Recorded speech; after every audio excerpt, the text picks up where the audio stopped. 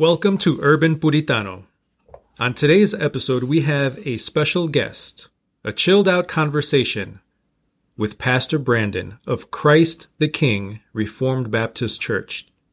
Gird your loins and stay tuned.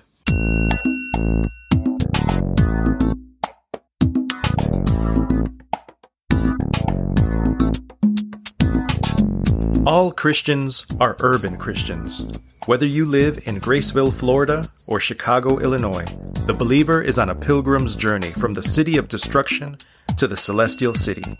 As we endeavor to live unto God in this world, our faith looks for the city which is to come, whose architect and builder is the living God. You are not alone on your journey. As you travel the narrow way, know that a great cloud of witnesses went before you. Many travel alongside you, and while the Lord tarries, many will follow the same path after you. But until the heavenly city is brought to us, or we to it, one such pilgrim is your fellow traveler. He is Urban Puritano.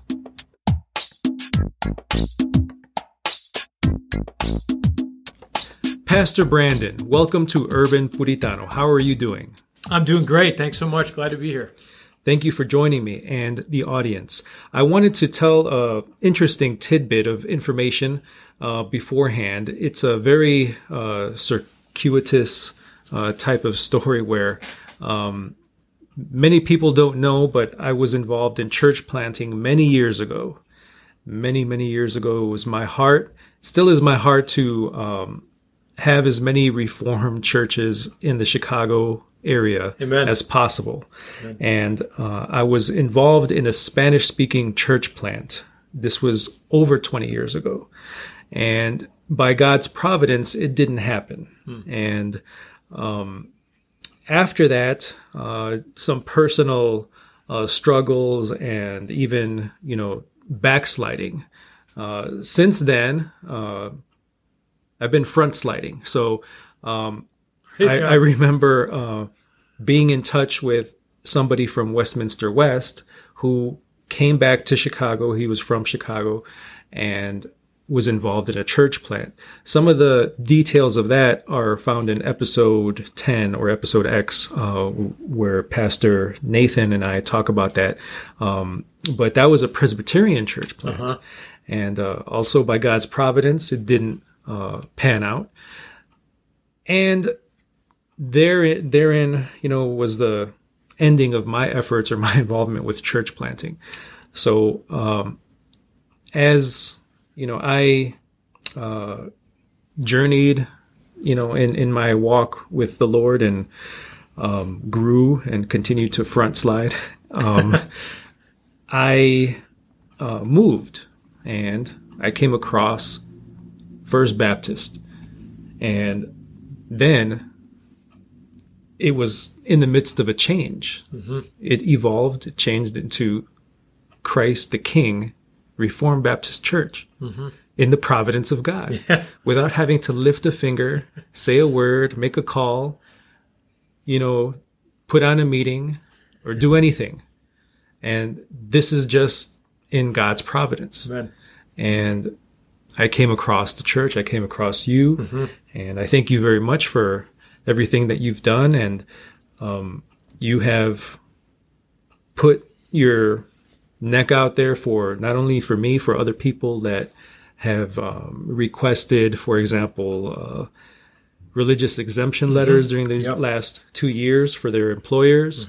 So you've been shoulder to shoulder with the people in support of their freedom and not being coerced to become a patient against their will. Amen. And so these are the times that we're living in. And I just wanted to give that short, brief story to introduce you, Pastor Brandon. Tell us a little bit about yourself. Yeah, thanks. Well, praise God for that. I definitely agree with the Apostle Paul in 1 Corinthians 15:10 when he says, by the grace of God, I am what I am. I think that's something that every true Christian gets a sense of that all glory be to God, sincerely. He is good and faithful, and so encouraged to hear that. What a blessing. So by the grace of God, I grew up in a home where I heard the gospel at a young age. My parents gave me the gospel, and when I was 5 years old, I was convicted of my sins and repented and trusted in Christ and baptized when I was 13. I grew up in the free church tradition. So my mom's dad was a pastor in the free church down in Florida and in Iowa, and then in Tennessee for a short time before he went to be with the Lord. But deep roots in the free church. So you think of Trinity, Evangelical Divinity School, you think of the Evangelical Free Church of America. That's kind of what the tradition was that I hailed from. And by God's grace, I would say during my growing up years, it was a little more clunky in the sense that I think I was genuinely a Christian, but there was some sanctification going on. I was a little bit ashamed of the gospel, maybe. I wanted to just kind of fit in. I wasn't really a leader. I just followed friends around in middle school, high school, this kind of a thing. And, wasn't like the worst kid involved with sports, but went to a Christian college in Upland, Indiana. And by God's grace was on a floor with a bunch of different guys who were older than me on the whole. And that's where some of them just challenged me. And I like to say this, the Bible talks about speak the truth in love. I know there was a lot of truth spoken. I don't know how much love was there. But it was great that they challenged me to go to church, go to chapel, to take my faith more seriously, to read the Bible more seriously. And that really did rattle me. It was almost like you have the head knowledge, but you actually believe it. And challenging my inconsistency, my own hypocrisy was something that I praise God for. I'll never forget one guy in particular really challenged me. He just said, Brandon, what I'm about to share with you, I was a freshman, he was a junior. What I'm about to share with you, if I didn't share this with you, I would actually hate you. I would actually not love you. But because I do, I'm going to share this with you. And then he just laid into me about how I had been living and acting and treating the other guys and so on. And I praise God for that. In the moment, my pride just rose up. I wanted to justify myself. What a self-righteous, who does he think he is? But genuinely, I look back at that and I praise God for his hand in that man's voice, that man's word. And his name is Brent Freeman. He's in Indiana now. Haven't stayed in touch with him in a while, but I praise God for him, honestly. I don't know if he'll remember that, but it was meaningful for me, and I praise God for that. Sincerely, it was a key moment. Started reading Romans more, Ephesians more, going to church more regularly, being involved in campus ministry, and that's really kind of one of these. I heard, I can't remember which pastor it was, maybe Dave Harvey or someone say something like, God throws you in the fast lane to sanctification, right? And that's kind of what he did. He threw me in the fast lane of sanctification and jetted me up in those college years, and some of my peers were not taking their faith as seriously, but others were, and I praise God for a number that were, and that was really a launching point for being involved in more campus ministry and taking my faith more seriously. And it was a huge, huge blessing to be there. And I'm sure there's other ministry things I can get into afterwards, but that's a little bit about God's kindness. Praise God for godly homes, godly parents. Weren't perfect, but were very faithful to discipline me, point me to Christ. I can still remember my father sitting us down and saying he was sorry for having an outburst of anger or doing these sorts of things that now when I'm older, I realize that was not the norm. When he was talking about that and saying, I'm sorry, I need God's grace, I need his forgiveness in Christ, and that wasn't right that I did that. And he loved my mom very faithfully, very well, still does. I praise God for that. And it's a blessing, an undeserved blessing, obviously on top of salvation, next to salvation. But I do think that, praise be to God, that after that salvation in Christ and his mercy there, being in a godly home was just instrumental and so helpful. Having that truth spoken to me in love and pointing me to the gospel, taking me to church faithfully, even against my will sometimes, right?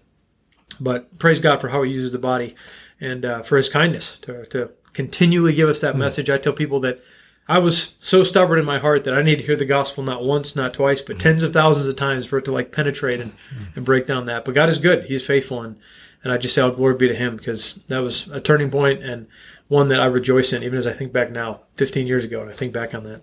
Wonderful. Praise God. It sounds like the hand of the Lord and his working was very present in your family, in your upbringing, in your youth. You probably repented at a young age over and over again for different things, right, like a lot of us do. That's right. And but you felt perhaps a call to the ministry. That's why you went to a Christian college? Yeah, it's interesting how I got there, actually. I went to Taylor University in Indiana, small liberal arts. I think the phrase is they use interdenominational school, so it's kind of like made up of, it's not underneath a denomination or associated with a particular tradition, but there's a lot of evangelicals that go there. I'm pretty sure it has Methodist roots in its history. But I went there because I knew some guys in the youth group at the church that I attended who had gone there. And so I went and checked it out. Trinity was a school I looked at, but it was a little closer. So I went to Taylor, checked it out, applied for it. Pretty sure I got waitlisted. I didn't have great grades in school, so I got waitlisted, but then by God's grace did get in, had an interview there. And it was a blessing. I mean, I didn't expect it to be the kind of blessing that it was going to be. I just wanted to go and have fun. At first, a lot of my friends are going to state schools, so I was looking at some of those schools. Did a number of college visits with them. And, when I found out that they were going to these other schools and I was kind of in a spot, everyone's declaring where they're going to go. My parents, by God's grace, kind of put their foot down and said, we're only going to pay for you to go to a Christian school. We're only going to direct you. We want to support you in this way and not that way. And I think that was just God's kindness and their wisdom, because I think I would have got caught up in a lot of worldly things, even worse than was already going on. And so I praise God for that, because for me, I know that there are many who go and thrive in those schools, get involved in local churches, campus ministries. Praise God for that. For me, I think my faith was too mature. I think it was still a little bit more unstable. And so I praise God for his kind providence in having me go there and just all the details of that.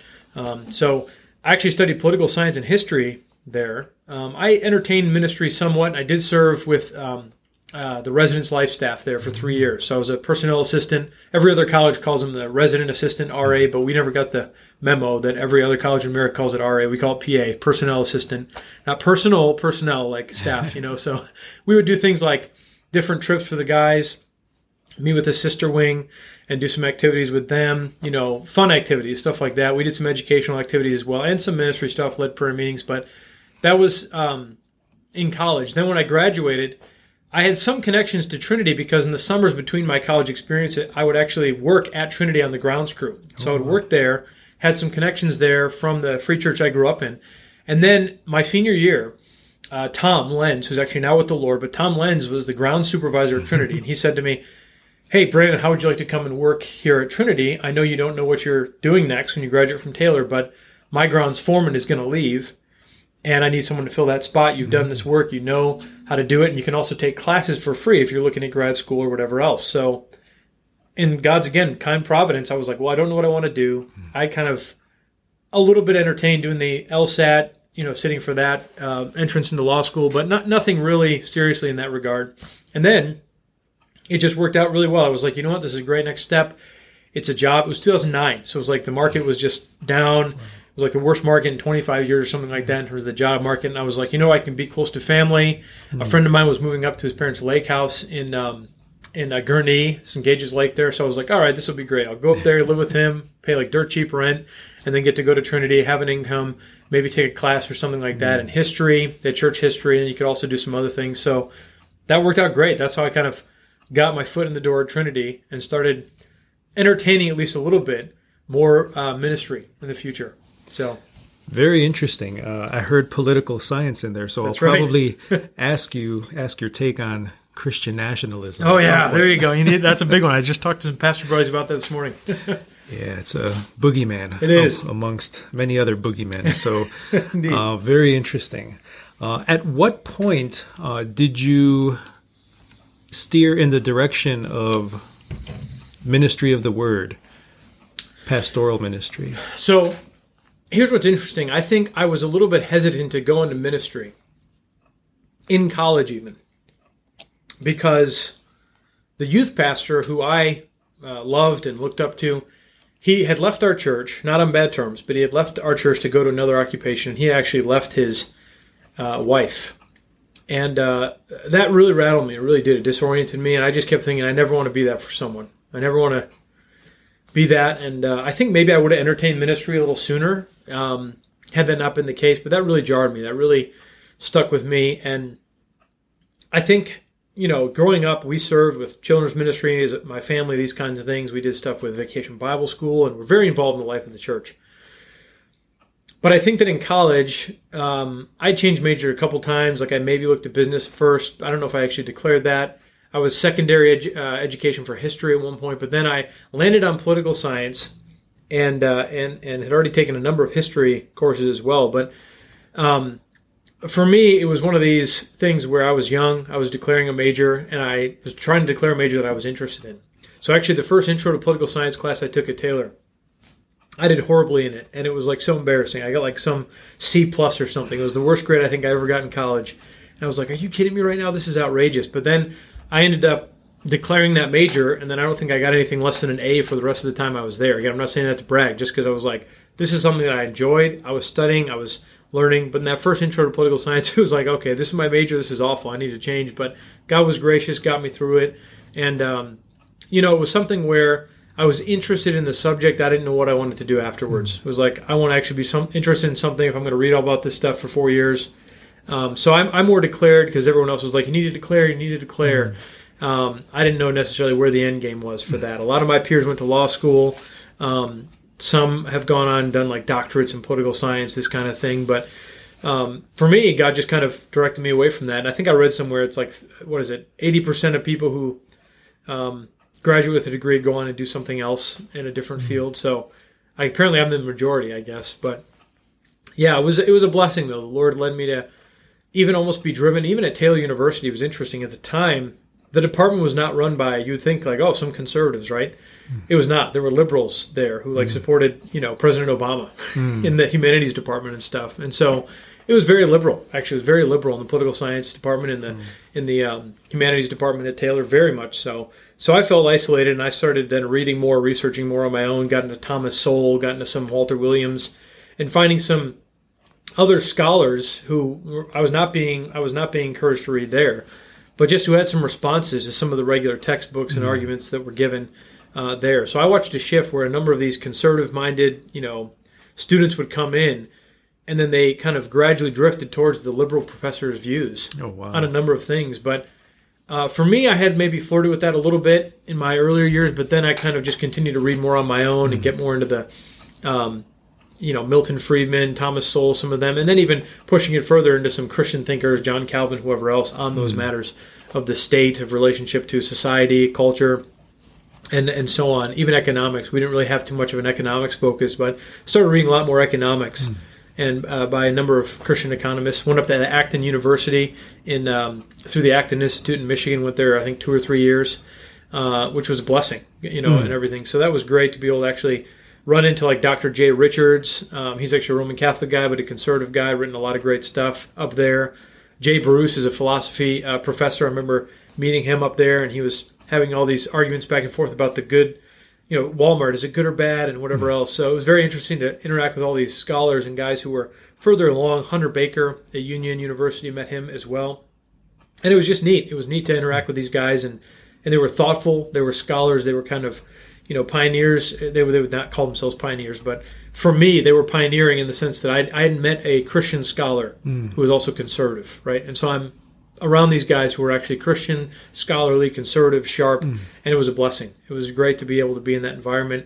And that kind of supplemental stuff, really, that was in addition to my time at college, was what kept me afloat, I think, and then didn't lead me down this route of the kind of leftward drift a lot of these peers underwent in my undergrad days, and to this day, a number of them sadly still embrace. So, right.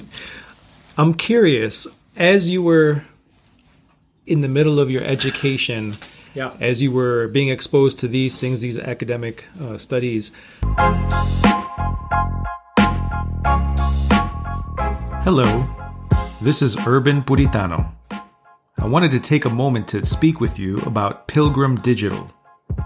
Pilgrim Digital helps small businesses, solopreneurs, startups, nonprofits, churches, parachurch organizations, and even individuals design the visuals that they need to stand out. Take Urban Puritano. It started off as a podcast in the pandemic era, and it has blossomed into a podcast, a website, a blog, a hub basically for Urban Puritano, yours truly. Web design, graphic design, dynamic integration, even e-commerce, search engine optimization, social media consulting.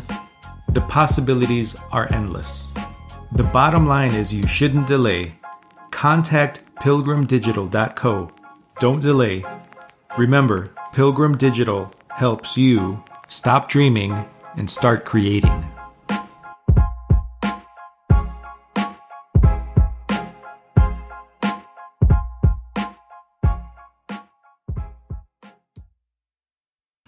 where were you theologically? What was the trajectory at that time as you were in college and seminary? So, grew up in a conservative home. The FCA was generally conservative, the Evangelical Free Church of America. But I think that what was interesting is I think everyone comes to Taylor, a lot of students come to Taylor or to any Christian school, and they sense when they're going to these academic classes, well, I don't want to just believe everything that my parents believe, or I don't want to just, surely they can't be right about everything, or this kind of a thing. But what I did was, I did have this little season of theologically starting to embrace, like I would never call myself Calvinist or Reformed back then. I was Arminian. I almost, when I first heard of Calvinism, by, at the time, philosophy professor James Spiegel, he was talking about this in a seminar he did. It came up. I was like, oh, this determinism. It sounds like this, everything's determined and our free choices don't matter. Our free will doesn't matter. It's trounced out this kind of thing. It sounded ridiculous to me. You know what I mean? So I would have called myself Arminian. I would have called myself, not complementarian, more like egalitarian. Like, of course women can preach. Of course women can be elders. This kind of that's exclusionary. These kinds of things. What about equality? And I think that's just by default. It was like I didn't want to do what I grew up with. I didn't grow up in a deeply reformed tradition in the sense that they weren't like explicitly we're reformed. The Free Church takes a different posture. They say in essentials unity and non-essentials liberty and all things charity. There's a lot of people who quote this guy or that guy who said it, but that's kind of mantra there that they love. On secondary matters that aren't related to salvation, the Free Church embraces that. So it's a big tent. And I think that was kind of my posture. I'm like, we're all Christians. Let's just all get along, these kinds of things. And at Taylor, the ones who have the most forceful conviction, or the most forceful and deep convictions, were actually, surprisingly, not the more theologically conservative. They were more theologically liberal, probably. So they had this posture because the professors had that, and so they were kind of pushing this stuff. And I think even at a Christian school today, Christian university, college, there's a bent towards... which is a historically new position, but egalitarianism, there's a bent towards more liberal positions on a number of different issues. And so I would say theologically, I would have described myself as very different then than I do today. Even when it comes to covenantal theology, dispensationalism, I was probably more in the dispensational camp, kind of pre-mill dispensational camp by default, almost. Well, that seems right, this kind of a thing. So I found myself in a very different place theologically. I started reading, like I said, Romans and Ephesians a lot more. That started to gradually change me in college. And I started to be challenged by, okay, what do I really believe about these things? And then I would say probably my junior and senior year, I came to more settled conviction of, okay, I'm not egalitarian, I'm not Arminian. But it wasn't like this, I'm out and outspoken, these kinds of things, and I would go necessarily serve a church as a pastor. It was more, these are probably my beliefs, maybe I'll find a church that lines up with that. And I didn't have this deep need conviction. I heard a pastor or a professor once describe himself as a weak need complementarian. I think John Woodbridge said that. I'm a weak need complementarian. I probably would describe myself like that back, 10 years, 15 years ago or so. It's changed since then because I would just say I keep on reading God's Word. I keep on, reading more theology and church history, and it has solidified more to a settled conviction than it was back then. But the Lord was very gracious in hammering out and ironing out some of that. What do I believe? Why do I believe it theologically? So even about the inerrancy of Scripture, there was debates back then when I was in college about the inerrancy of Scripture. It's fascinating to think about the debates that were happening that I didn't even realize were happening, but terminology that had come out of Fuller Theological Seminary about infallibility versus inerrancy. Some of those debates trickled down, and we had them on our college campus. So at Taylor University, we're having debates about inerrancy and fallibility. Now, we didn't know the history of the debate. We didn't know the big names and the big figures, but we were just having debates about the nature of Scripture. Is it inerrant? Is it without error in the original manuscripts? Is it infallible, which actually sounded like a more strong word in some ways, but it's less strong in light of the Fuller school when it comes to matters of doctrine and faith, or doctrine and living versus all these other matters, science, history, whatever else. So we were having those discussions and debates. Maybe they weren't as informed, but they were definitely debates and live debates happening there. Certainly amongst the faculty, I'm sure, but also among students who were just trying to piece together what they believed. And I would say I was less settled there than I am today, or than I am in the last few years. So I praise God for that. I grew up in a church where they affirmed inerrancy, but certainly I would have waffled on that more in college, I think, just based upon the weight of arguments that were coming. So, very interesting, very interesting. What was your first ministry experience then after college and in a church? Yeah, so that's a good question. So I was working on the grounds crew at Trinity, and it's kind of a hilarious story. There was a guy who worked at Trinity in, I think, the financial aid office, or the accounting office at Trinity, and I'm pretty sure, I'm not trying to be too graphic here, but I'm pretty sure I was scooping goose poop with a shovel off of the sidewalk onto the grass. And he came up to me and he said something like, "Did you ever think your Taylor University education would get you here?" Or something, just trying to make, we were really close. It was one of these, he was my youth leader, one of my youth leaders growing up. And then he shared with me an opportunity. He said that there's an opportunity in the church you grew up in. Now, at the time I was worshiping in a different church, but there's an opportunity in the church you grew up in. And he said, for an interim youth pastor, would you want to come and apply for that? Maybe you should do it. And so I was like, well, I was currently serving on the residence life staff at Trinity in one of the male dorms. I was an assistant resident director. I think it was my second year doing that. And I was also working on the grounds crew. So I had a lot of time in my hands. I'm pretty sure my wife and I at the time were not married. So I was a single guy, lots of times working all the time, right? Working all the time. So had a part-time job, full-time job, and I thought about it, and the same thing that I mentioned earlier, the youth pastor kind of thing came up. But I talked over with my parents, sought other wise counsel, and I was like, okay, I'm gonna apply for this. So I applied for it, and they had recently had a new senior pastor come over there, and he was a young guy as well, a little older than me, but it worked out, again, in God's kind providence, it worked out really well, where they did hire me on. My dad was an elder there at the time, so people would be like, oh, you had your foot in the door. But I was also known to the church. My family was known to the church. My family was respected in the church. So I think there was that piece as well. So it's certainly not like, oh, Brandon, he's the top guy. He's got the most accolades and credentials. I don't think there was that. I think it was like, here's a trusted family in the church. Here's a known guy. Maybe he's got some potential, right? We'll take a chance on him. It was like a less risky thing. But that was my first ministry job in pastoral job. It was back in 2000. I think it was back in 2011, maybe 2010. No, I think it was 2011. I'm pretty sure it was 2011. And yeah, October 2011, because coming up here on, I think 12 years, if that makes sense. Whatever it is. It was back in early 2011, around there. But anyway, it was great. I was for a while the interim youth pastor there, and so I mainly focused on the youth. Did some stuff youth group at night. Learned how to teach a little bit. At first, I had this big world religions thing I was going to do. I always look back at that and think it's so funny. There's like these middle schoolers and high schools, and I have this like big chart of all these world religions, and I'm going through it, like 12 PowerPoint. I'm looking at them like, okay, I got to figure out how to teach better. So it was one of these hilarious things I'm going through, like the intricacies of Buddhism. And I'm like, there's got to be a better way to, compared to Christianity. I'm just getting a lot of blank stares. But God was good. People were encouraging and supportive. And it was neat to kind of go back to the local church that I was reared in, heard the gospel and these kinds of things, and see a ton of people that I knew already, but then also a lot of people I didn't, who had come in the subsequent years or the previous years leading up to that, who were new. And so that was a blessing. Got to do a number of different things. It was a blessing. But after 3 months of doing that, I think, then the senior pastor approached me and said, how would you like to come on in a more full-time capacity? It was like 3/4 or something like that time. So I was quarter time. They wanted to bring me on more full-time. So they approached me and they said, would you want to do that and have more added responsibility? So I think my first title was Assistant Pastor for Youth and Ministry Operations. And basically it was like ministry operations will include everything the senior pastor assigns to you. So discipleship, I did a lot with discipleship with the adults, did some stuff with our college students, and then also got my first opportunity to preach. So that was a blessing. And I look back at that, and it was, I think, one of those January sermons where it was like, coming off of a holiday. And so I'm pretty sure I called it A Resolution for the Elect was the title of it. It came from Luke 18.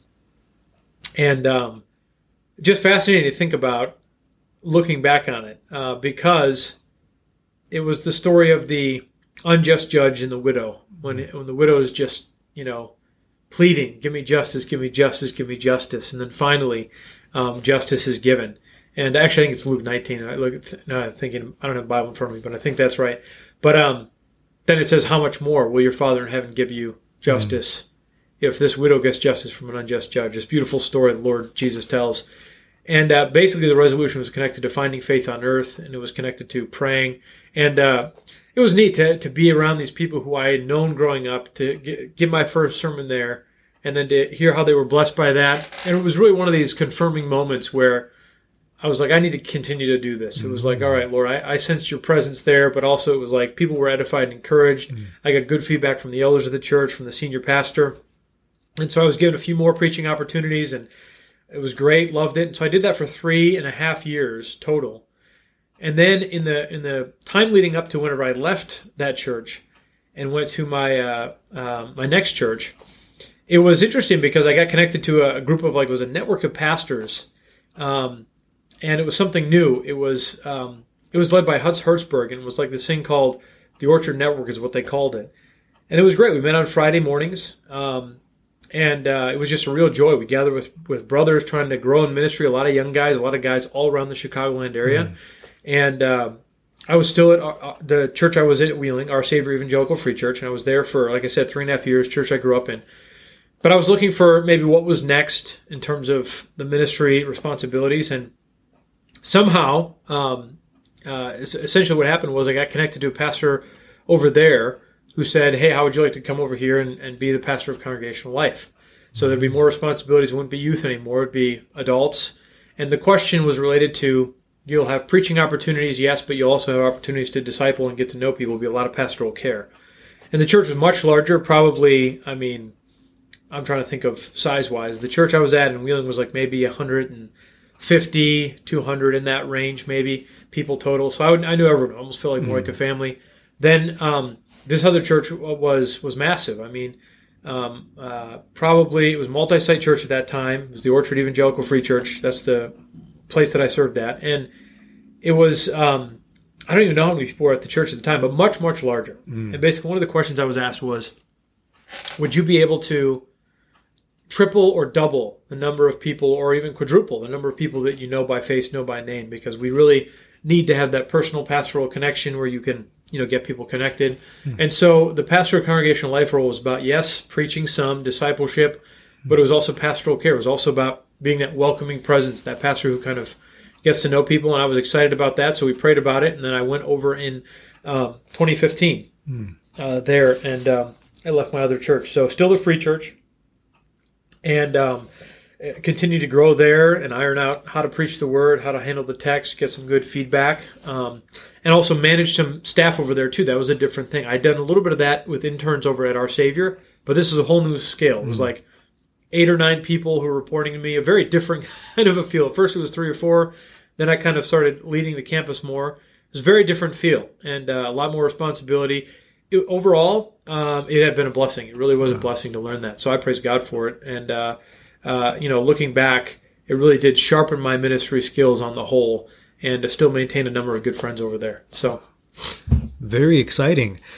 I want to ask you, I'm assuming that, like all of us, a lot of our trajectory overlaps in different areas. Yeah. So I asked you about your theology, but during this time, I'm wondering about your ecclesiology, your church polity. How was that evolving during this time? It was changing so much. One of the first things that I did when I went to the first church, the church I grew up in at Our Savior, in the first few weeks, we went out to a weekender conference, 9 Marks weekender conference in Capitol Hill Baptist Church in Washington, D.C.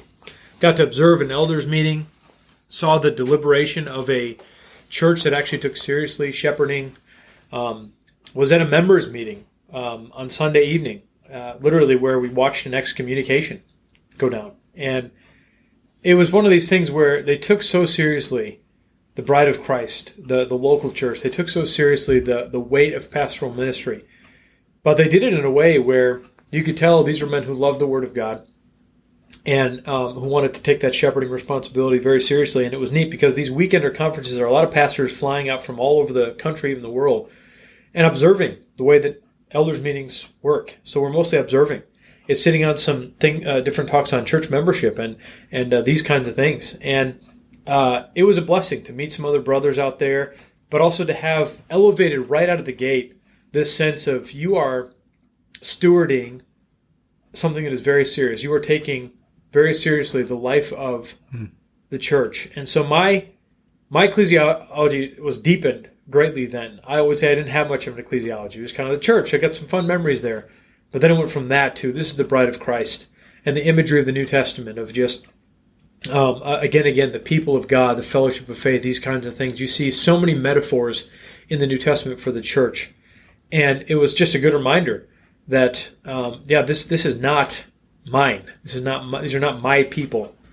I have the privilege of serving for a season. That's the key part. For a season as an under shepherd under the Lord Jesus Christ, the chief shepherd, and to point to His word, to His grace, to His glory, and to help these people treasure Christ more fully. And that was a massive responsibility that I think was deepened as a result of that conference. Now, it continued to be a great joy that was implemented in terms of when we gathered. So I was not an elder on paper, as it were, at that first church, but I sat in on all those elder meetings. So I got to go there, pray with the men, would take some pastoral touch points, these kinds of things. Actually, it's not entirely true. The last few weeks or months before, they actually changed my role, so I did become an elder. But it was only a month or two. It wasn't long at all. So I guess I was technically an elder for a little while. But it was great to be with these brothers who were treating me as an equal, who were also serious about praying for people, following up with members who were absent, caring for the sick, the needy, these kinds of things. And that was a huge, huge blessing. I also got the privilege and joy to work with the deacons there, and I oversaw the deacons. And so the deacons there mostly did a lot of mercy ministry, as a number of deacons do, but they were involved in a lot of people's lives, a lot of meal trains, these kinds of things, and so got to work with some wonderful deacons there at Our Savior. But then my ecclesiology started to change, where I started to see in some different categories when it comes to offices in the church. So, for example, the New Testament gives us two offices. The Lord gives us elder. It's synonymous with pastor. You think of bishop, these kinds of things, elders, and then also deacons. The two biblically prescribed offices in the local church, and there aren't others. So there aren't trustees, there aren't committees, there aren't, name it, there aren't these different roles. And so that started to shape the way I started to do church in terms of, okay, let's try to actually help people see that these offices are not just made up, we could just fill them with anything, director or these kinds of things. They actually have to have meaning and substance drawn from the Word of God. We want everything to be found and done according to the Word of God. I was still growing in that, but I knew that church discipline needed to happen. I knew that it was important. It was also important to do it biblically, so not just drag them to the front. It was important to do it according to what the Lord Jesus said in Matthew 18, 1 Corinthians 5. It was important to actually have that rooted in the Word and to be done in a manner that would honor Him. And so to see that put into practice there was a blessing. When I went over to the Orchard, it was interesting because early on I was told, I'm not sure how you practice discipline in a large church like ours. I don't know if it's possible. Now, I was already hired on at that point, but that kind of rattled me and jarred me and continues even to this day. I look back and then I'm like, well, you have to do that because it's biblically faithful. And John Calvin and others very clearly connected the marks of a faithful church, it seems to me, to not only the right preaching of the Word of God and the right administration of the sacraments, but also church discipline, this kind of three-stool marks of the local church, a healthy local church. And others have elaborated on that as well. So I found that comment strange, but theologically, I found myself saying, you know what, even if that's what a pastor on staff thinks, I can't embrace that. And I need to actually be faithful to the Lord has called me to. So theologically, I found myself a little uncomfortable with the multi-site model, but thinking, you know what, there's a possibility that this could be something that actually develops where they spin off and they go and become local churches there. So in my mind, I'm thinking maybe there's some possibilities for that down the road. But also I saw a great opportunity to learn how to become a better preacher and pastor and care for the people's souls.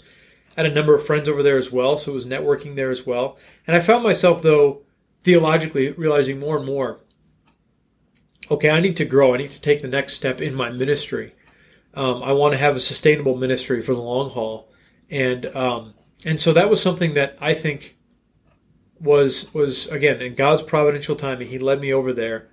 But theologically, I would say that it always didn't sit right with me. There was multi-site, multi-service. I never liked that. The video preaching, that was something that always grated me the wrong way. I always tried to move away from that. And I also didn't realize, too, at the time, over at the Orchard Evangelical Free Church, how much was sung by way of Hillsong and Bethel, how much was sung by way of these prosperity gospel teachers and preachers, or those that platform and praise them and partner with them. And that really started rubbing me the wrong way, like almost within a year of being over there. It was one of these odd things where a church that claimed to be so gospel-centered and focused on the gospel would do that, and yet continues to and continue to, and it didn't seem like to bother many of them. Even the pastors on staff, it was surprising how few of them seemed troubled by that. But again, I bring up a principle like the regulative principle, and most of the other pastors had no idea what that was. They're like, what is that? And I'm trying to have a discussion about, well, how do we think about this? And I just kind of got blank stares. So I know that was something that we didn't agree and share, but I also started to realize with the church discipline comment, with the structure of a worship service, taking seriously the regulative principle, which is just, if we're going to do this in our worship service, we have to find clear warrant for it in the Word of God to be done to the glory of God. So I found myself theologically, I think, becoming more convictional as a confessional Reformed Baptist, and finding myself a little bit like a fish out of water there, increasingly year after year, even though I think the Lord was blessing the ministry of pastoral care, the ministry of preaching, sharpening and honing me that way, and continue to work in spite of some of those things, and in spite of some frustrations as well. So that's a little bit there. I could probably share more about some theological developments at some point, but don't want to take up all the time here. No, that's great stuff. I just want to ask you along those lines, did you experience, as your growing convictions, implementing pastoral ministry at the big church? Yeah. And as you started to study things on your own, did you experience a cage stage in your growth, would you say? Or did the Lord preserve you from that? It's interesting. I think that He mostly preserved me from that, though probably I want to talk to someone who's closer to me to actually get their feedback on that. But I think that mostly I was preserved only because I found myself so busy. There were so many needs. It was an overwhelming season. Like there was a funeral a week at this large church, a funeral a week. And it wasn't always me doing those. The vast majority were done, by another faithful brother who was kind of the pastor to seniors and care there. But I did probably, there was a season when I was doing 30%, 25% of those. And so I would say probably, it's not an exaggeration to say that, even though I've been in ministry for, almost 12 years, I've probably done close to 100 funerals. And that's only because of those 5.5 years, I did a couple Sundays where it was Saturdays, where I had 2 funerals, one in the morning, one in the afternoon. That's a lot. That was a lot. So that kind of, again, threw me in the learning to care well for people. It was just the demands of ministry. But I think I was preserved from that because, unlike many who do ministry today, I was not sheltered from the difficulties of life, whether it's that diagnosis, whether it's the deathbed, whether it's the hospital visit. I was very much thrown into that and gladly embraced it. I didn't mind walking that at all. I obviously love to preach and teach God's Word, and I wanted to do that more. And I was, by God's grace, I had a lot of opportunities to do that. But it was also a lot of pastoral care, a lot of weeping with people, a lot of walking alongside people in difficult marriages and with prodigal kids, this kind of a thing. So I found myself very busy there, and also wanting to really minister the Word to people and make sure there was a sense of their conviction of sin and understanding the righteousness and the holy of God, but also the mercy of God and the grace of God in Christ, and then to be amazed at that and in awe of that and have it drive a lot of what they do. So there was just a lot of that. And I think, too, the other thing that I would say is Mark Dever once said that in a message he gave at a conference, he said that false conversions are the suicide of the church.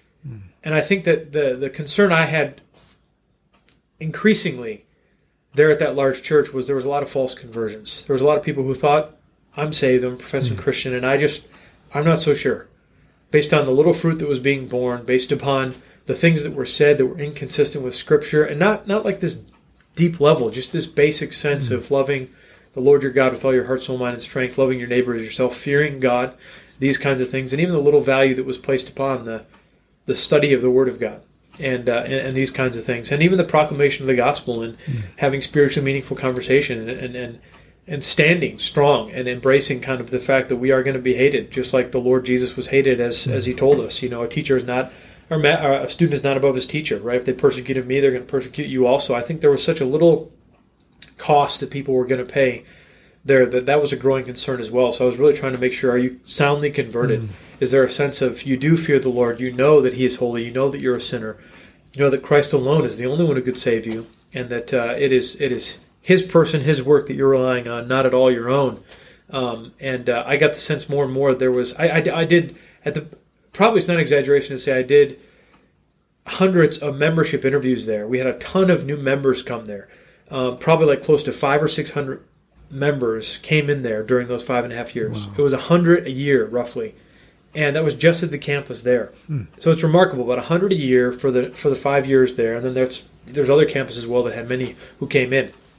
And we tried to strengthen the membership process there and to really press home what is your understanding of the gospel, and ask that classic D. James Kennedy evangelism explosion question of, if you died tonight, what would your confidence be that God would accept you into his heavenly kingdom? Just listen to the answer, right? To draw out the theology that was there. And you heard, sadly, so frequently this Jesus or good works, he knows my heart. I can't tell you how many times I heard something like that.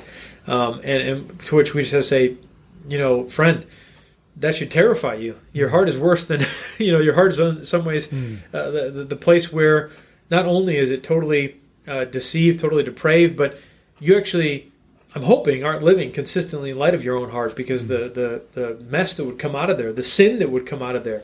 And so this sense of God knows my heart, or I've tried hard, or I have faith in Jesus and I've tried to live obediently, instead of this Christ alone, God's grace alone. There was too much of that, and it was sad. We had to turn away a number of folks, and some were hard feelings, but there was also this sense of many wanted to lower that standard. There was a number of people coming out of Willow Creek and Harvest at the time, and a number of them, were, this is great, we got all this new influx of people coming, but I was like, we have to make sure they're soundly converted. We can't just open the gate wide because, they got hurt at their last church. Right. And there was a sense of, no, we need to be loving, accepting, and not everyone's a theologian, and all these excuses. That was really hard, and it was hard to hear that, because sometimes there was just this desire to water things down.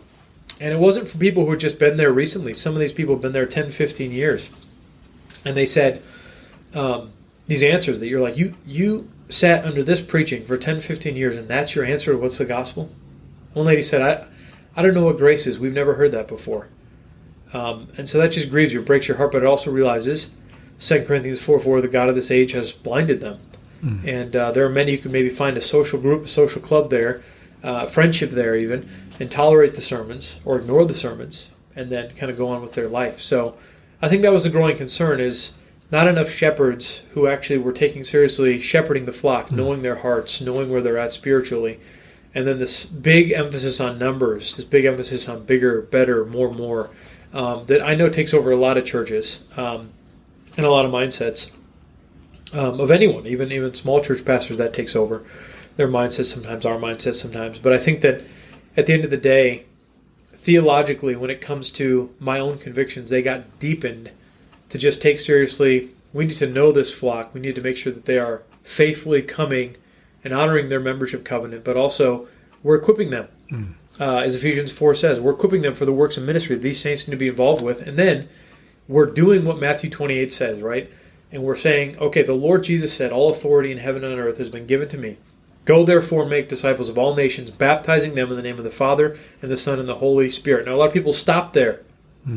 But it says, and teaching them to observe all that I have commanded you, and behold, I am with you always, even to the end of the age.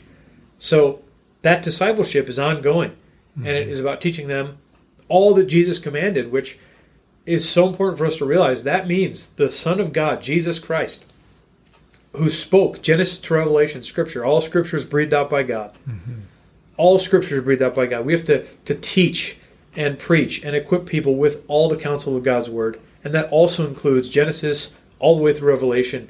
And we have to be faithful to do that, because that task is being neglected right now, and sadly, it's something that is extremely costly for the next generation's willingness to stand for Christ, but also for not just their willingness to stand, but also for that judgment day, when I fear many will hear, Lord, Lord, did we not do this and that? And the Lord's going to say, depart from me, I never knew you. Because we weren't faithful to that first call of taking seriously, we are to shepherd their souls, like Hebrews 13 says, 17 says, that our leader, as leaders in the church, we are to shepherd their souls, because we're keeping watch over them, who have to give an account. And so if we have to give an account for these souls, we got to make sure we can say honestly, Lord, they knew your gospel. They treasured your Son. They were trusting not in their works, but Christ alone. They were growing in the grace and knowledge of Christ. I watch your Spirit at work within them. They were bearing fruit, and we were encouraging them, and when necessary, rebuking them and correcting them and loving them to your glory. And so that was a concern that I had increasingly. It was a sense of, well, we got a lot of people here, and it's a lot of responsibility. A line that a pastor once said was, you don't want to be everyone's personal chaplain. He always say that. Don't want to be everyone's personal chaplain. And I was like, I understand, it's a big church, but frankly, if there isn't a sense in which you're actually getting to know what's going on in people's lives, should you still be in pastoral ministry? Mm-hmm. And the answer I kept coming up with was, I don't think so. I don't think that's a faithful model. When you think about smelling like the sheep, you're thinking about being with the sheep and bearing their burdens, and even what the Lord rebuked his people with in Ezekiel, very clearly, of, I will feed my people, because you are not. You're just making yourself fat, this kind of a thing. And I just, I think, woe to those who would say, I don't need to take seriously the responsibility of knowing the condition of my flock. Their state of their marriages, yes. How they're raising their kids, yes. Even if there's something in their lives as far as a besetting sin goes. And that was one thing that happened often at the Orchard, where a lot of couples are, they're getting divorced. I had no idea their marriage seemed to be great. And they're stage 4, Christ is their marriage. And you're like, you never knew about this. No one reached out. It is the first time I've told a pastor, and they're on their way to get divorced. And it wasn't something that, again, I think you could pin on one single person and say it's his fault or whatever. But I do think that the culture there did not lend itself to this family, this household of God. This, we know one each other. We're known. We're accountable. We care for one another and bear each other's burdens. If anything, it was like this kind of consumer come in, come out mentality, and to get your spirituality on and then go out and do your thing throughout the week, and just don't get in trouble, don't get arrested or something. And I just think that that's just a very low bar in terms of what we need in terms of faithful disciples, committed disciples following the Lord Jesus, especially in the context of 21st century America, with all the challenges, with all the bigotry and persecution against Christians. You need to have a body of Christ, a local assembly of believers who's committed to saying, we're going to bear each other's burdens, but we're also not going to be ashamed of the gospel. We're not going to be ashamed of Christ.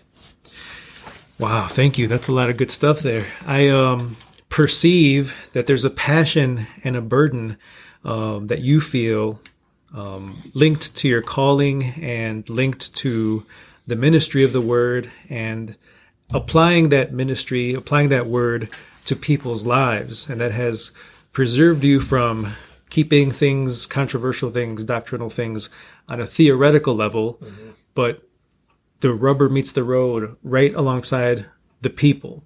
Yep. And probably that's the missing ingredient in a lot of cage stage people, where they're in the classroom or in their dorm room, and that's all they have to do is deal with these theoretical issues and not apply them, because they just associate with each other on their floor. Yep. Whereas the Lord has guided you in your personal trajectory to actually be applying these truths of the word to people's lives throughout the week. And I do want to ask about the ministry of the word, the pulpit ministry, preaching. You said that you preached your first message at the church that you grew up in. Yep, and then you did feel that it was fruitful in the sense that you got some positive feedback, so you got a confirmation somewhat of a call, and that has stayed with you up to this point. Now, I want to connect that with your growing convictions along the lines of in a more reformational direction. As far as we talked about the theology, we talked a little bit about the polity and ecclesiology, and then now the evolution of when you came to First Baptist to now Christ the King, Reformed Baptist Church. Yeah, that's great. Well, the preaching of the word and the teaching of the word, as the phrase goes, as the pulpit goes, so the people go. And you do see wherever there is a diminishment of the preaching of the Word of God, people being spiritually starved who genuinely are Christians, or people being entertained who are not, and then having more demands placed upon that pastor, and even being coerced into preach on my latest theme instead of the theme of, Christ and Him crucified, and the gospel, which Paul says in 1 Corinthians 15 is of first importance, right? By which you are being saved if you hold fast to it, and then goes on and details that according to the Scripture, Christ died, was buried according to the Scripture. Christ rose again according to the Scripture. And so you think about what Paul said concerning the supremacy of Christ, concerning the centrality of the gospel, but then also concerning the nature of faith in Romans 10, where it talks about faith comes through hearing the word of Christ. I think it was the Second Helvetic Confession where in this historic reformational document, it talked about the preaching of the word is the word. The preaching of the word of God is the word, which is to say, where the word of God is rightly preached correctly in the same vein by which the Lord revealed it, that is the word of God going forth. Again, not men adding to the works of or the words of God, but men taking the words of God and pressing it home and pressing it home on the hearers of those who are present. Where the word of God is faithfully preached, that's where the word of God is. And so Romans 10 talked about this. Faith comes through hearing the word of Christ. And so insofar as we are faithful in our local churches and recognize the only thing that's ultimately going to be profitable is by holding fast to this word and preaching this word. That's the only thing that's not going to return void. That's the only thing that's not going to come back empty, even if it feels like no one's converted over time. And are you even doing any good? And people are just angry and you're preaching the word. I think that at the end of the day, where you have the Spirit-filled people of God, genuinely born-again, regenerate brothers and sisters, and they come and they gather under the lordship of Christ, and they're hearing the word preached, and they're being nourished and fed and built up, and they're saying amen. Again, for many who've grown up in theologically rich traditions or have studied a lot, it might be more by way of reminder, where they can say, yes, thank you, I needed to hear that. But then also there might be words of comfort, right? The famous phrase, I don't know who first coined it, but when you're preaching, the Spirit of God has this amazing ability in that He can actually take your words and takes the words of the text that are faithfully taught, that not only feed the flock and also even warn those who are false teachers away and encourage them to flee, but also it comforts. And so a text can be both comforting to those that are afflicted, as the phrase goes, or afflict those who are, I'm comfortable, I'm fine, I don't need more of Christ, I don't need to grow in the grace and knowledge of Christ. It has this cutting edge effect.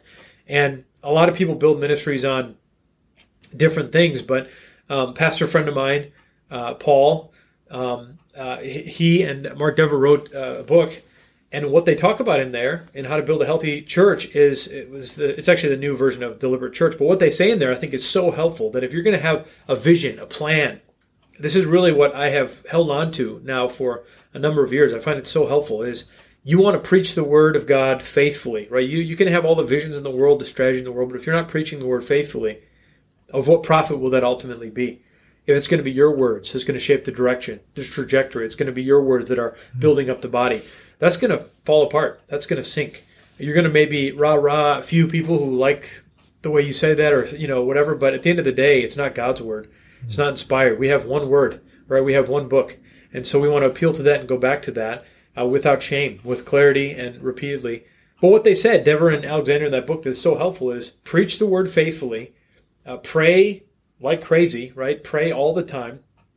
And they said they called it the 4 Ps. So preach the word faithfully, pray faithfully, and then they said build personal, that's the other P, personal discipleship relationships, and then be patient. Watch that recipe of the Lord doing His work through His word as you are dependent on Him in prayer, as you are putting forth the words of truth, the words of life, and then as you are patiently building these relationships where you know these people and you are personally acquainted with their griefs.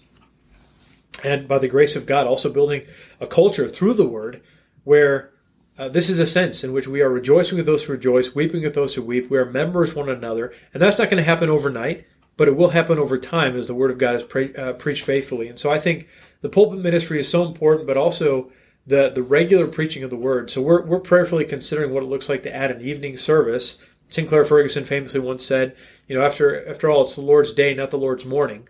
So we are thinking about, Lord willing, doing that at some point, implementing that in the near future. We have a prayer meeting we think is central on Wednesday, and we think that's just critical to be dependent on the Lord in prayer as a church, as a corporate body. But then we also want to recognize that what comes out of the pulpit, what comes from the pulpit, has to be the Word of God.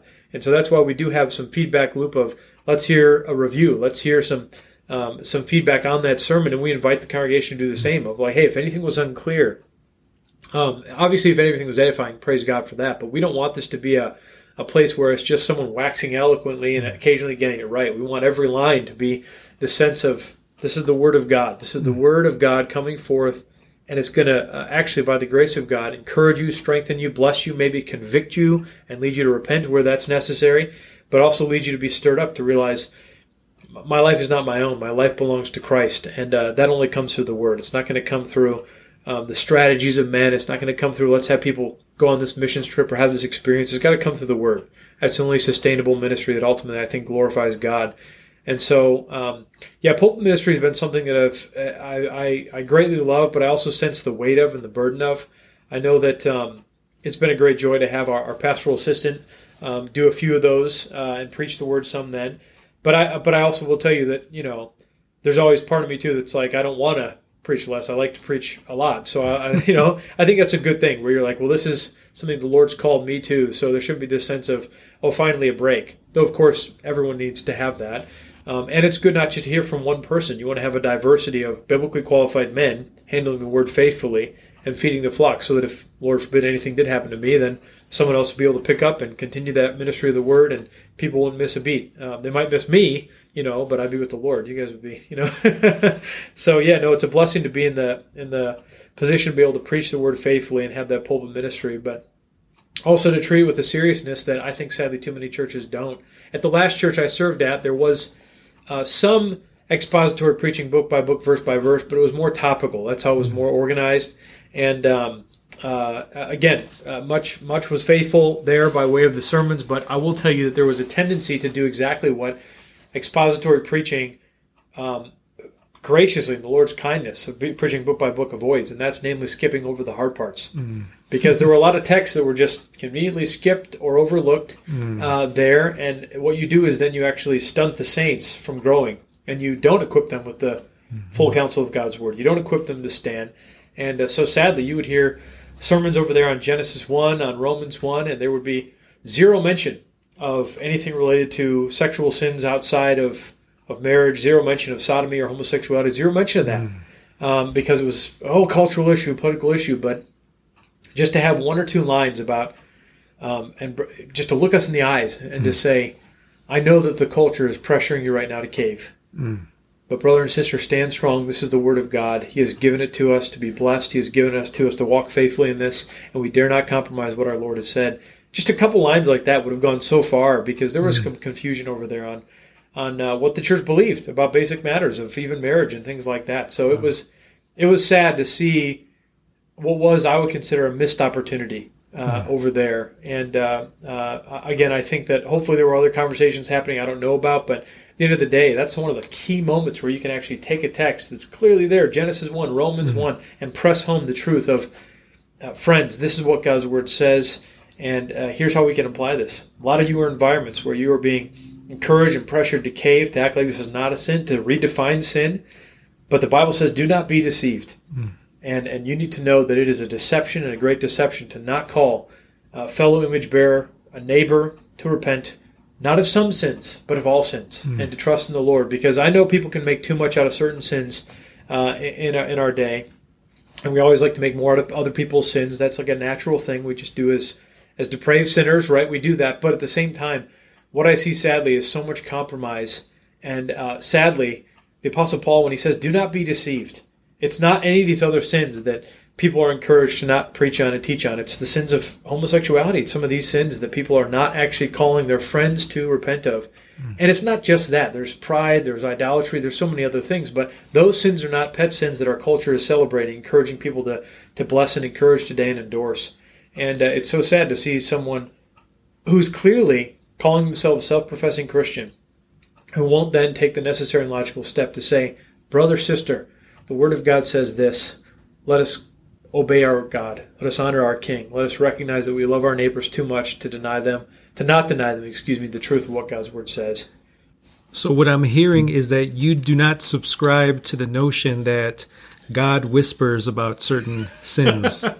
I cannot tell you, when I heard that quote, it absolutely infuriated me. I do not subscribe to that in any way, shape, or form. Literally, most of the Old and the New Testament detail very clearly God's standards for marriage, sexuality, gender, these kinds of things. And it's because a lot of times those things, especially in the ancient Near East, if you look in the Hebrew Bible, but also if you press forward in the New Testament, in the Greco-Roman times, they were wrapped up within idolatry. So these sexual deviant practices are wrapped up in all sorts of idolatry. And that is, when it comes to being a Christian and being light and salt, and even if you read a great book by Nancy Pearcey called Love Thy Body, when she details some of the way with which Christians come, and by the grace of God, they're preaching and teaching monogamy in the context of covenantal marriage between one man and one woman, that was just so elevating for these women. And it was a blessing because it was an expectation these Roman men would just go out and sleep with whoever, male, female, whatever, slave, other prostitutes, whatever else. What that did was, there's a great line in the early church historian, I think it was, if I'm remembering correctly, Tacitus. I might be wrong on that. If it is, some church historian can correct me. But basically, he said that he was commenting on Christians, and he said they share everything in common except their spouses. They share everything in common except their spouses. It was one of these great quotes where you see they have this love for one another, but when it comes to sexual sin, the church of God was marked by her purity, her holiness. And so, no, the idea that God whispers concerning, and I know it was in the context of, compared to greed and materialism, the Lord seems to whisper on matters of sexual morality. That's just nonsense and garbage. It really is. It's actually evil to say that, and frankly disqualifying. When J.D. Greear said that, his elders should have loved him enough to call him to repent publicly, and then he should have resigned. And others, like, frankly, Tim Keller. I know this is probably going to ruffle some feathers, but back in 2009, Tim Keller literally said, well, I know that homosexuality doesn't send anyone to hell because heterosexuality doesn't send anyone to heaven. He got a little snicker and a laugh, and everyone thought that was so clever and cutesy. But at the end of the day, it's deceptive, it's evil, and it's not loving of one's neighbor. The Bible teaches consistently and clearly that we are all sinners, and that, yes, homosexuality is a sin. It doesn't mean it's the unforgivable sin. It's not. It's not the unforgivable sin. Paul literally says, and such were some of you. And such were some of you to the church in Corinth. And that was like I've heard one Bible commentator talk about how ancient Corinth was like the modern day Amsterdam, Las Vegas, combined with San Francisco. There's all sorts of pagan, practices happening there, sexual deviancies happening there. But no, the idea that the Bible whispers concerning sexual sin is absurd. The Greek word porneia is very clearly referring to anything outside of covenantal marriage between one man and one woman. The Lord Jesus clearly condemns that. And when you look at the Old and the New Testaments, it's so clear. People will say things like, oh, Jesus never said anything concerning homosexuality, right? They love saying that because they're appealing to the Gospels and what it says there. The problem with that, of course, is that they mix up who Jesus is. Their Christology is so confused. And a lot of people have such a confused Christology that they're betraying when they say that. They think it's all clever.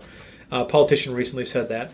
But it's utterly foolish. Jesus is the divine Son of God. And as we mentioned earlier, he has spoke all Scripture. All Scripture is breathed out by God from Genesis to Revelation. It was the Lord Jesus Christ who actually spoke those words. And he actually did address these matters as well. We have to be very clear on that. The Lord Jesus did address these matters in Matthew 19 and in other texts where he uses the word porneia. But I just think the fact that so many evangelicals are confused on that shows, again, our biblical literacy and confusion, but also shows we've not been equipped according to the Word of God. So, again, is it the most important of all things that people get that right?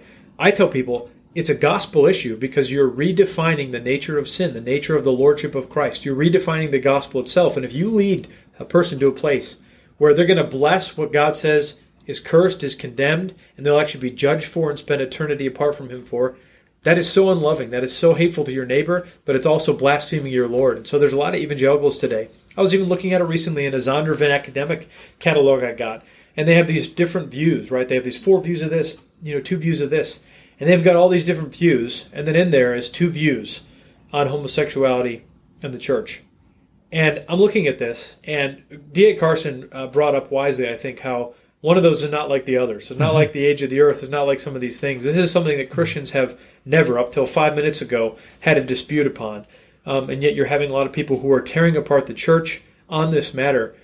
And the thing is, they're schismatic, too. That's the thing. Because at the end of the day, the schismatic, or the one who's divisive, is not the one who is holding to the truth. It's the one who would come and bring in new truth. It's the one who would add to the Word of God, or try to undermine the Word of God by saying, but this, but that.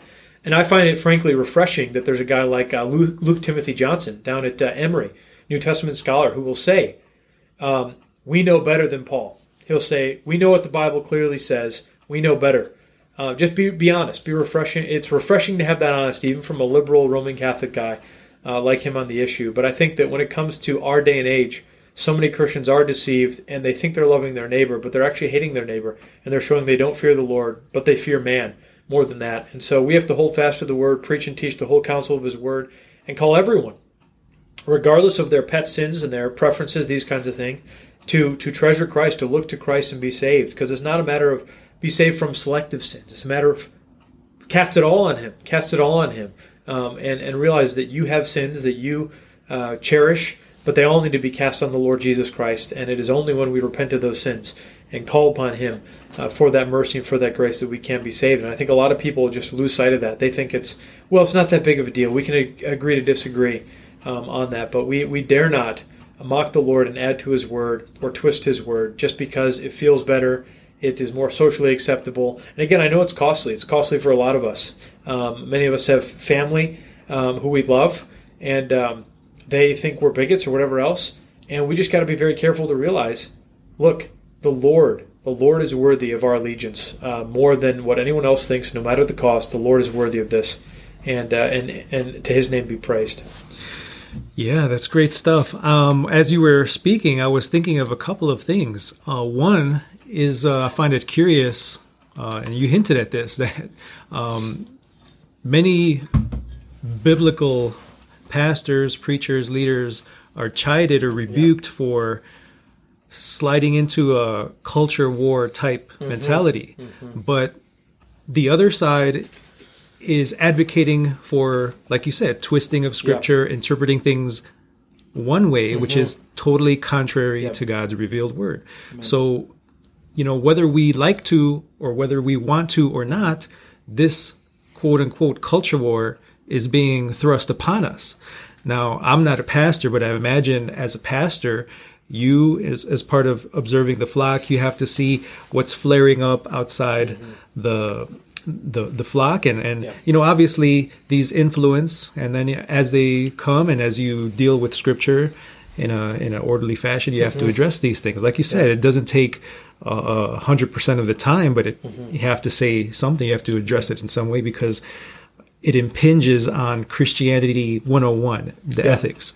And I mean, you probably heard this on the news as far as Lurie's in Chicago, for example. They have a child trans program. It's horrific. It's demonic. Encouraging children that can't even give consent, whose maturity hasn't even formed, to absolutely obliterate their given biological natures.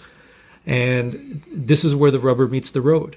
Now, in the 80s, when certain church leaders of a certain stripe maybe were warning against a slippery slope, people were mocking them.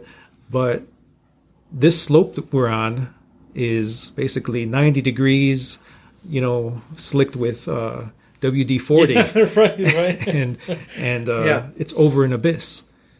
And so is. You can't put the brakes on it. And at the end of the day, you see this in Romans 1, being given over. And it is judgment. It's the Lord's judgment. We need to recognize that as well. But it's also, it's also a result of, and Dr. Peter Jones, he's out at Westminster West, or he was. I think he tells adjunct stuff out there. But he's talked about this. He wrote an article called Androgyny, the Pagan Sexual Ideal. And essentially, this flows out of our worship. And so you see a lot of people who are worshiping and serving self-actualization, their inner voice of what they think and feel. So if for a few days or weeks, or a boy says I'm a girl trapped in a boy's body, these kinds of things, or vice versa, our culture is all too ready to endorse this and bless this, and it's so sad because there is, she's not a Christian, but she wrote a great book on this. Abigail Shrier said it's irreversible damage, particularly to it's both boys and girls this is being done to. But there's going to be fallout. There already is. Dr. Paul McHugh talked about this, and he was at Johns Hopkins University. He's in his 90s now, but he talked about this. He was the chief psychiatrist there, and he said there's going to be future lawsuits that we don't even lots of lawsuits of kids suing their parents. Why did you do this? Now I can't have kids. It's going to get ugly. It's going to get very ugly. But the question is, where is the church? Where is the church on this? Why isn't the church calling our neighbors to repent and move away from this insanity? And I do think that I would say two things. One, I think that because of the nature of the media, probably the numbers are inflated to think that more of our neighbors in the United States think this is good, healthy, normal, fine, than is the case. Mm-hmm. That's just I don't have any evidence for that. That's just my observation. Even in conversations with pastorally care, I don't usually see someone who's like, yeah, we should do that. Let's transition the kids. It's hard to find those people. It's not in the academy. It's not in the media. But outside of secular institutions, deeply godless institutions, where the elites run, it is more difficult. I think your average Joe on the street to find that kind of person. And what I think really Christians have got to do is to realize we're not trying to. We have to be bold to love our neighbors well, to speak the truth, but to realize as well we can't be surprised by people being given over. It's a biblical category, and I would say that a lot of American Christians have found themselves lulled into thinking they can make compromises with the world as if there's going to be no cost in the long run, because they think that, well, it's not as bad as it could be, this kind of a thing. But to put this in perspective even more, I would say this, that many Christians have not been equipped to realize, one, what the gospel is and what it demands, what it requires. The idea that the Lord Jesus would say, as he does in Matthew's gospel, that I've not come to bring peace but a sword. And then he goes through and talks about all these divisions between family. Well, we see that very clearly happening around us. We see this division, and Christ is the source of that ultimately, because being the creator, being the one by whom, for whom, in whom all things were made, we know that this is ultimately an assault on the creator. It's spitting on him and saying, I know your word says in Psalm 100 verse 3 that it is God who made us and not we ourselves. I know it says that, but I want to actually create myself in the image that I would prefer, not the image of God. I want another image, namely what I feel, what I think, what I sense. And so, there's a clever little phrase. I quote it probably too much, but it's always so funny where someone says, God created man in his own image, and after Genesis 3, man has ever since returned the favor, tried to return the favor. And I think that's a clever phrase, but it does help us realize mankind, sinful mankind, is trying to worship and serve itself above all. And so insofar as you won't affirm me, I'm going to dig my heels in and go down this path, even if it causes detriment to me. But I think Christians who are thinking biblically have to realize that the connection to carving up your body or harming your physical body has roots in the scriptures to false worship, demonology. You see this in Mount Carmel with Elijah and the prophets of Baal, right? Or Baal, however you say that, prophets of Baal. They're cutting themselves. They're carving themselves up to their God. And then you press forward after, that's 1 Kings 18, you press forward to the New Testament, and you see when the Lord Jesus comes across the demoniac, and no chains can hold him, right? He could just rip apart these chains. He got this almost superhuman strength, but he's cutting himself, and there's all these scars all over his body from him cutting himself. I think a lot of Christians aren't prepared to realize the demonic implications for this, and they try to dismiss it of, they're just confused, they're mentally unstable, but there very much is a demonic element, a spiritual element that we cannot ignore in terms of this is destructive. And the fact that they're targeting kids now is so evil. And it needs to be an end needs to be put to this, just like Proverbs 24 says, who rescue those being led to the slaughter. There are so many people. It's not. I know people are saying, hopefully it's just a fad.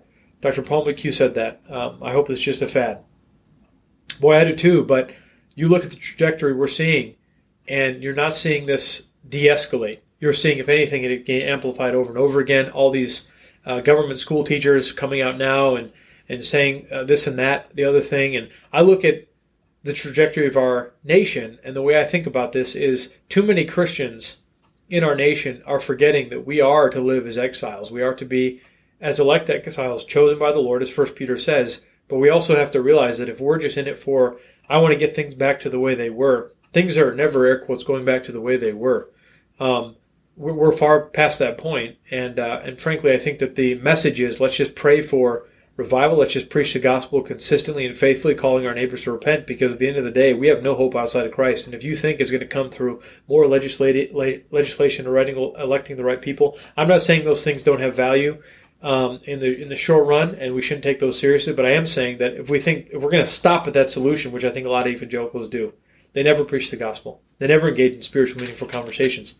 That's not going to be the winning strategy, where we see a nation of our neighbors turn to the living God and repent of their sins and trust in Christ. It's got to come with the gospel. It's got to come through that power of God to salvation. Pastor, as we wind down this discussion, which has been very fruitful, I think beneficial to our audience, I would like to ask, what direction do you see Christ the King Reformed Baptist Church fitting into the broader Reformed movement? And I say this with a certain emotion because of my history and, 20 plus years ago back, when I decided to leave the Baptist church that I was a part of, there were no Spanish-speaking Reformed Baptist or even Reformed friendly churches.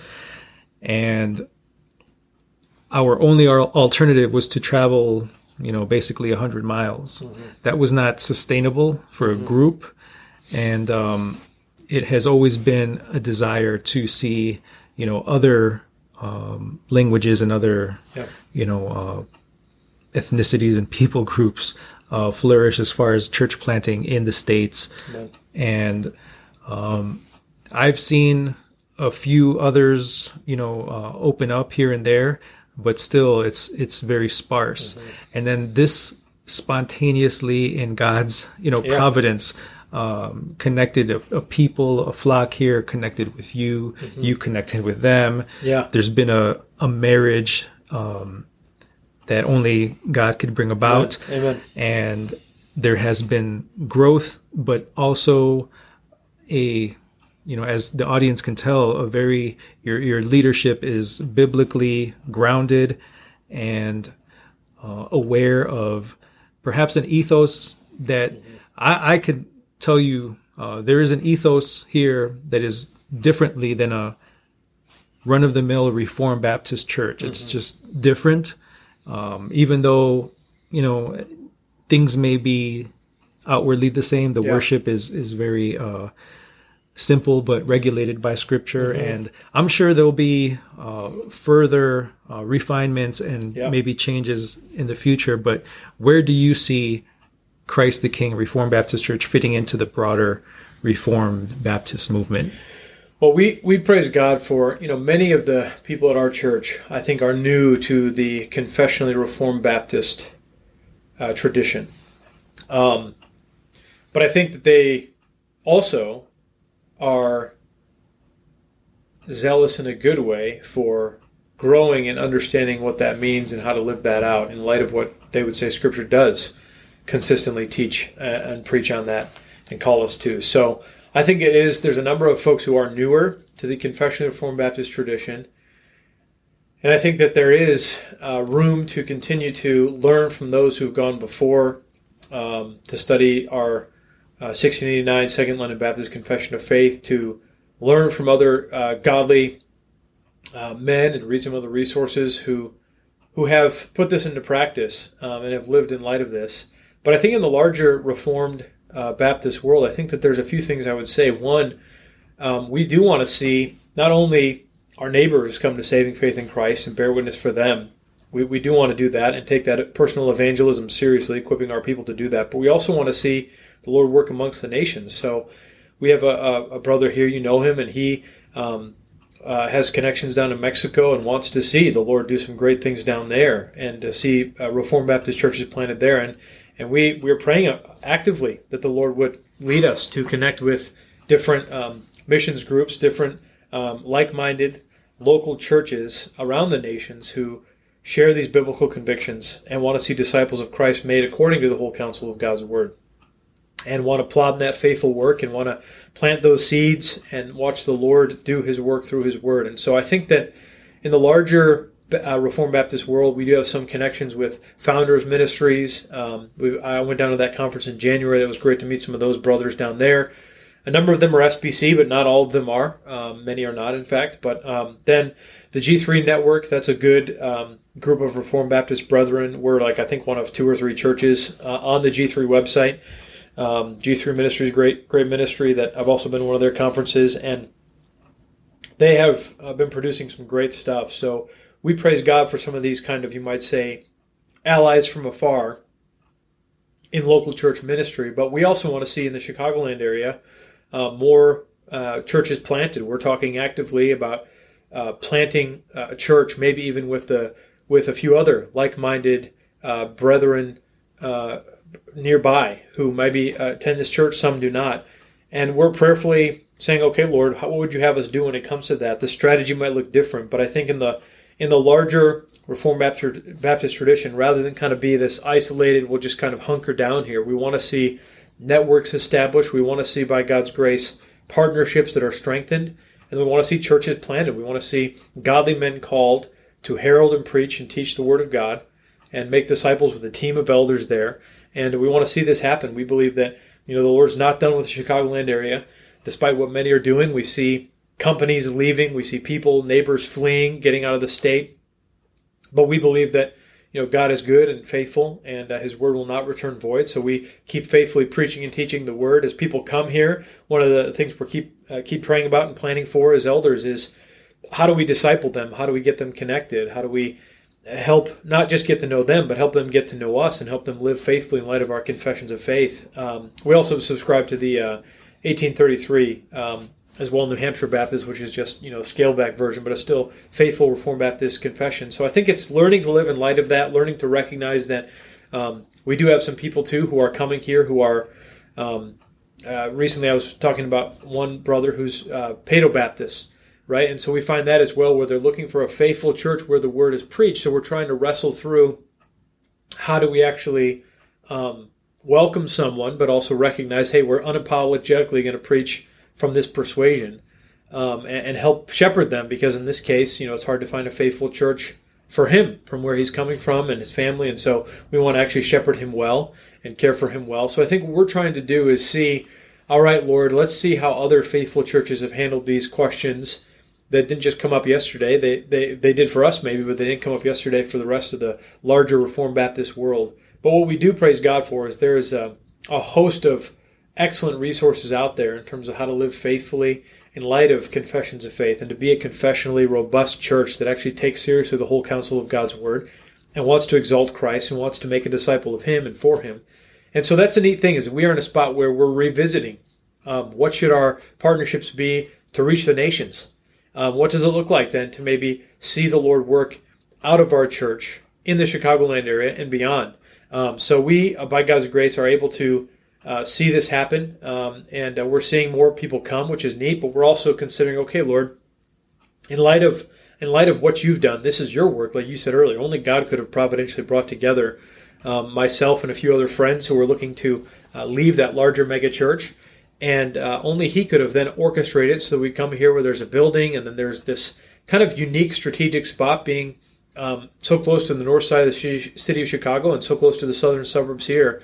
We're in a little bit of a strategic spot where we're kind of unique, and there aren't many churches that are confessionally Reformed Baptist. So a few people have found us just because they're like, we didn't know there was a confessionally Reformed Baptist church. We wanted to find one. And so that leads us then to consider as elders, okay, how do we shepherd folks like this so that we're growing together, So we're learning to actually, by God's grace, rely on His Word, but also cultivate a community where we are not just going to say, okay, look at all of our numbers, but we're actually going to be equipping people, sending people out, seeing them go, and seeing them be faithful where the Lord has established and planted them. So I would say what we're doing is we are, at this phase, prayerfully exploring, Lord, what should our strategy be in terms of who to partner with long term, in terms of how to plant churches in this area? Because we're not interested in being like, we just want to get bigger and bigger and bigger. We want to be like, I was just talking to a brother today. We want to plant a church. We want to find an area where there's a need, where there's not a church that is faithfully Reformed Baptist, preaching and teaching the Word of God, and establish that church there. Even if that means it's going to come at a cost of sending out half of our members here. We want to have that vision where we're saying, you know what, you reach more people with the gospel if you plant local churches. And yeah, it's great to see more people coming, but we don't want to have this, we're going to hunker down, we're just going to hunker down mentality that seems to then grow some unhealthy habits in the life of the church. We want to see people sent out, equipped and sent out, and ready to do that gospel work, and realize that we want people to make the most of every opportunity. We don't want them to simply say, well, at least we're here, I found my church, I'm settled, and everything is good. Now it's like, what can you do next for the Lord? How can we seek more to honor Him and to bear witness for His kingdom and to be faithful to that? So we are just praising God. It's a season of peace right now, in the sense that we're not dealing with.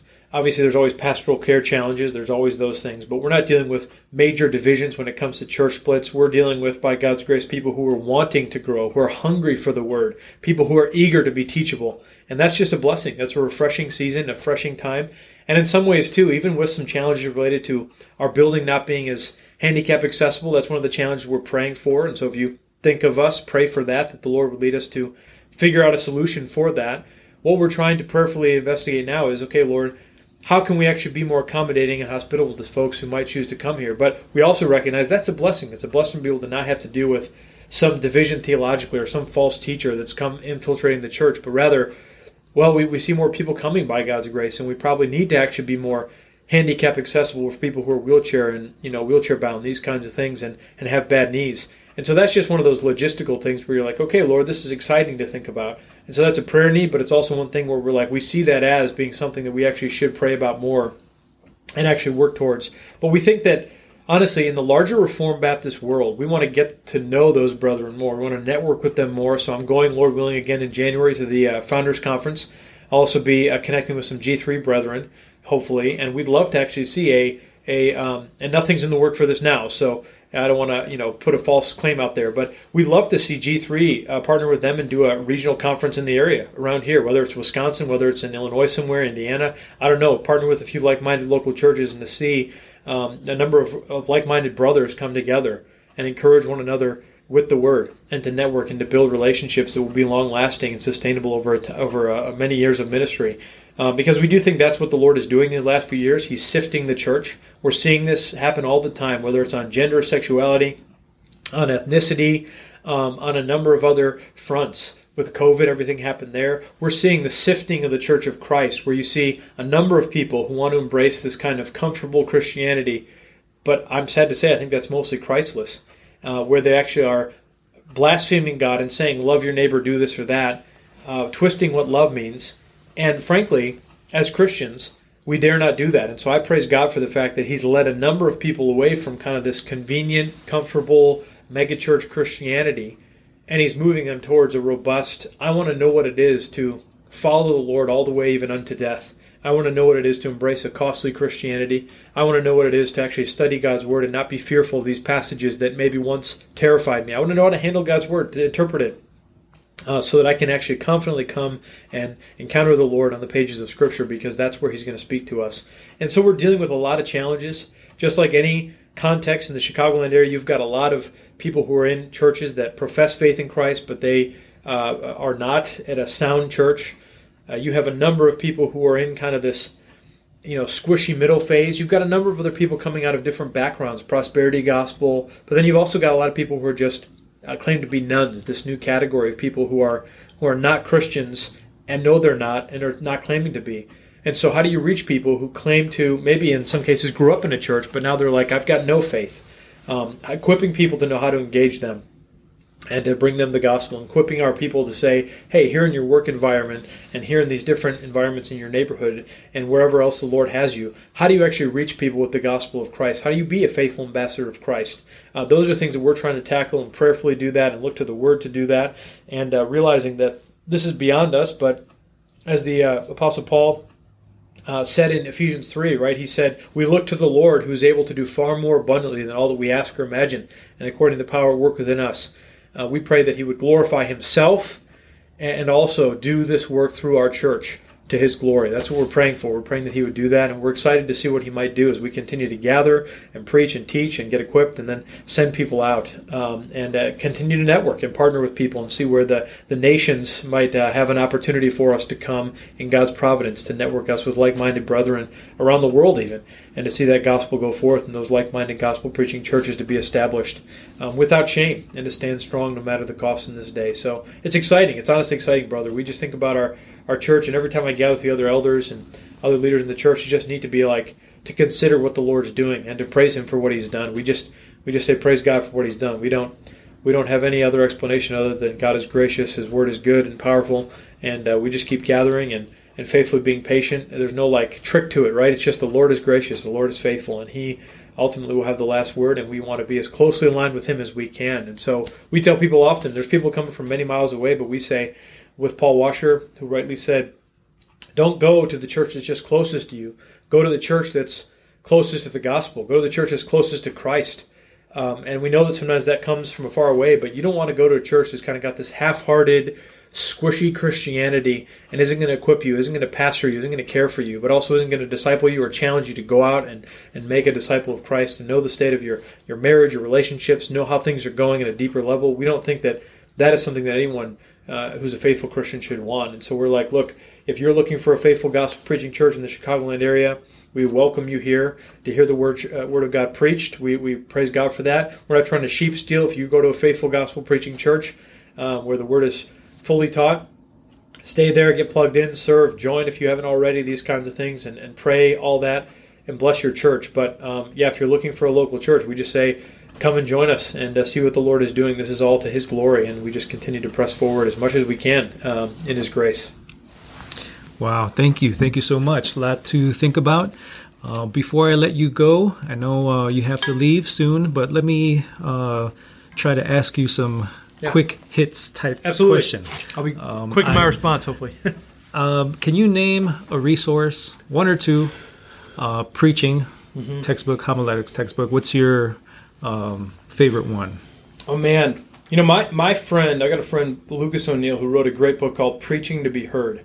I can't commend that enough. I'm hopefully going to do a review and put it out with a publication at some point soon. It's just fantastic. I've returned to that again and again. It's a newer one, and I think Lucas would be like, are you kidding me? There's so many other better ones. Brian Chappell's Christ-Centered Preaching is excellent. There's a lot of good principles, a lot of things I've learned from there that I find very helpful. And, when I think about preaching, I think a booklet, actually, that I return to again and again is J.C. Ryle's Simplicity in Preaching. The way that he encourages preachers to choose the more simple, clear word over the complex word is, you don't hear that much today, but it has helped me enormously. I kind of tend towards, I'm going to use the most complex theological word and just define it and rely on that, but the refreshing nature of being able to have the freedom to say, you know what, I don't want to, as Charles Spurgeon once said, we're not feeding giraffes, like it's way up here. We're feeding sheep. And I think that's accurate. I think that's a helpful way of thinking about it. And Spurgeon's lectures to my students, that's just fantastic stuff. There's some great sections in there on preaching that I found very, very helpful and edifying. And the last thing I'll say is I've been reading this lately, and I've just been so blessed by it. But Albert Martin, he went to be with the Lord, I don't even know, in the last few years, I think. But he has this 3-volume work on the pastor. And I'm in his 2nd volume right now, and it's on preaching and homiletics. And it is powerful. It is a wonderful read. He is very faithful expositor, was very faithful expositor, is now with the Lord and the Church Triumphant. But I would say his stuff has been super, super helpful on preaching in recent weeks as I've been peeling back those pages. Awesome. Yeah. Favorite systematic theology book? So I've been loving lately. I have not read all of it, so I can't say it's my favorite yet. But I've been loving Joel Beeke and Paul Smalley's systematic theologies. I'm probably, I don't know, maybe halfway through their first volume, I should say. That's been fantastic. But I am partial to, when I think about like Berkov and Bavinck, I think their stuff is so devotional. I also think that Calvin's Institutes, I've read that now probably 3 times, I think, and Calvin's Institutes are so, in my mind, again, devotional. They're by a pastor's heart. I think that if you read through 3/4, maybe even 5-6 of the Institutes are chock full of just devotional, but also rich theological writings that never seem to stop blessing me, even though, as many, I think James White and others have pointed out, like Calvin might have had me drown because I'm a Reformed Baptist, but I love his stuff. And those are just a few. I think Bavinck, Berkov, Calvin, and then more recently Beeke and Smalley have been a real blessing. Greg Nichols actually wrote some great stuff too that I read a few years ago on his systematic theology. Greg Nichols' stuff is fantastic. He's written a few, I think, 3 or 4 volumes on systematic theology. That's from a Reformed Baptist perspective, so I found that very helpful a few years ago when I was teaching some Sunday school classes to others, so that was great. And last question, there's only one right answer. What's your favorite podcast? Of course, it is Urban Puritano. You know what? You're a very intelligent pastor. I appreciate your time. I appreciate your work. And I pray the Lord bless you, your family, your ministry, our church, and by God's mercy, our community, our city, and Amen. Our state, our country, Amen. Our world. Only God is in control. Christ Amen. Is the King. Amen. Thank you very much. Thank you to my audience for joining me. I hope you are edified and encouraged, and I'll see you next time. Thank you for joining us at Urban Puritano. We look forward to catching up with you on your next stop along your journey to the city prepared by God for all true believers.